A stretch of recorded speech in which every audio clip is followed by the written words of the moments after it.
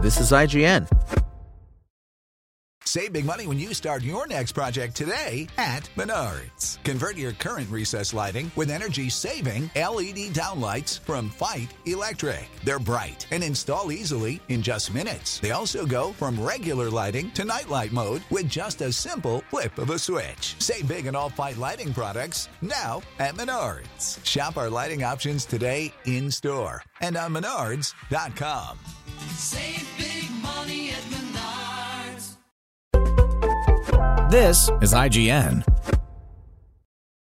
Guillermo del Toro's Pinocchio Review. Guillermo del Toro's Pinocchio will stream on Netflix on December 9th. It was reviewed out of the Manchester Animation Festival. When it comes to Pinocchio, there's arguably a surplus of movies about the mischievous puppet boy. Since Carlo Collodi's children's fantasy novel Serial was published in a single book form in 1883, in fact, the adventures of Pinocchio have been adapted for the silver screen 21 times, 2 of which were released rather recently in live-action form. The disappointing Robert Zemeckis remake of the 1940 Disney animation and Matteo Garonne's impressive Italian version that stuck more closely to the original source material. Now Guillermo del Toro has served up the 22nd adaptation, his passion project, an animated feature using stop-motion puppets that uses Collodi's tale as a jumping-off point to weave in historical fact with fantastical, at times, macabre fiction. Its arrival shortly on Netflix does beg the question, do we need another Pinocchio movie? In the case of Del Toro's offering, the answer is, hell yes! This film is a majestic work of art. Based on Chris Grimley's design from his 2002 edition of Collodi's book, Manchester-based animation studio McKinnon and Saunders has brought to life gorgeous, eye-popping textured puppets whose dynamic personalities have been carved into every groove, limb, and feature. You can see the dirt under Geppetto's, David Bradley, nails, and the tiredness around his eyes from his decades-long career of carpentry in a small hillside town of Italy. He's become a sad and lonely drunk after the death of his charming son Carlo during the Great War. A relationship the story spends joyous time with early on to emphasize just how profound a loss it is to the father. He fashions a wooden stand-in for his lost boy, like a mad scientist during a drunken stupor, and the result is rather rough around the edges. But when Tilda Swinton's feathered wood sprite gives it life and names it Pinocchio, Gregory Mann, his slapdash body matches his haphazard outlook on life. She's a wondrous sight. The wood sprite is a mythical-looking creature whose vibrant color palette and eye-shaped plumage seem inspired by the Nizar of Arabic folklore. Sebastian J. Crickett's, Ewan McGregor, appearance is also on the blue spectrum, but a darker, more regal hue to match his rather inflated sense of self as a traveling writer looking to pen his own memoir. Sebastian is both a narrator and guiding supporting character to the willful, naive, and boisterous wooden boy, whose funniest moments come at the cricket's own expense. "I'm a homeowner," he whines when the tree trunk he's squatting in becomes Pinocchio's chest. The British accents are a little jarring. Most of the background characters have Italian accents, but McGregor, Bradley, and Mann never fail to imbue Sebastian, Geppetto, and Pinocchio with warmth, vulnerability,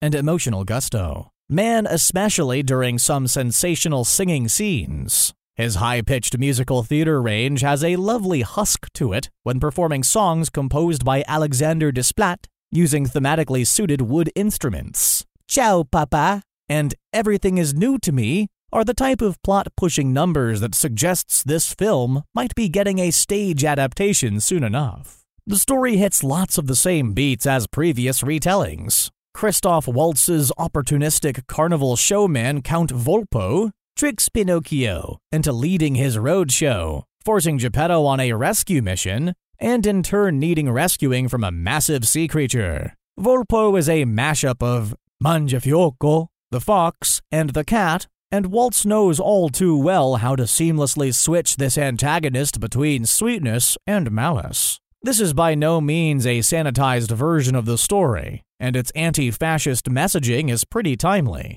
Set predominantly during the 1930s, when Mussolini's regime infected the furthest reaches of Italy, Various citizens live in quiet fear. Podesta is the fascist enforcer in Geppetto's town, and voiced with spine-tingling menace by Ron Perlman. After discovering Pinocchio's ability to come back from the dead, he schemes to enlist him into a brutalist-looking fascist youth camp. The production design throughout is outstanding, alongside his own young son, whose life he is willing to sacrifice for this war. This serves as the other dysfunctional father-son relationship in a story about grief, love, and accepting each other for who we are, rather than rejecting each other for what we are not. The verdict. Guillermo del Toro sprinkles his signature dark whimsy on a fairy tale classic with stunning puppetry and catchy original songs. Filled with heart, humor, and historical grounding, it's a phenomenal feat of animated cinema.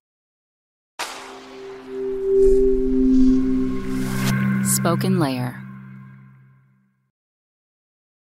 When you need mealtime inspiration, it's worth shopping Kroger, where you'll find over 30,000 mouth-watering choices that excite your inner foodie. And no matter what tasty choice you make, you'll enjoy our everyday low prices, plus extra ways to save, like digital coupons worth over $600 each week. You can also save up to $1 off per gallon at the pump with fuel points. More savings and more inspiring flavors make shopping Kroger worth it every time. Kroger, fresh for everyone. Fuel restrictions apply.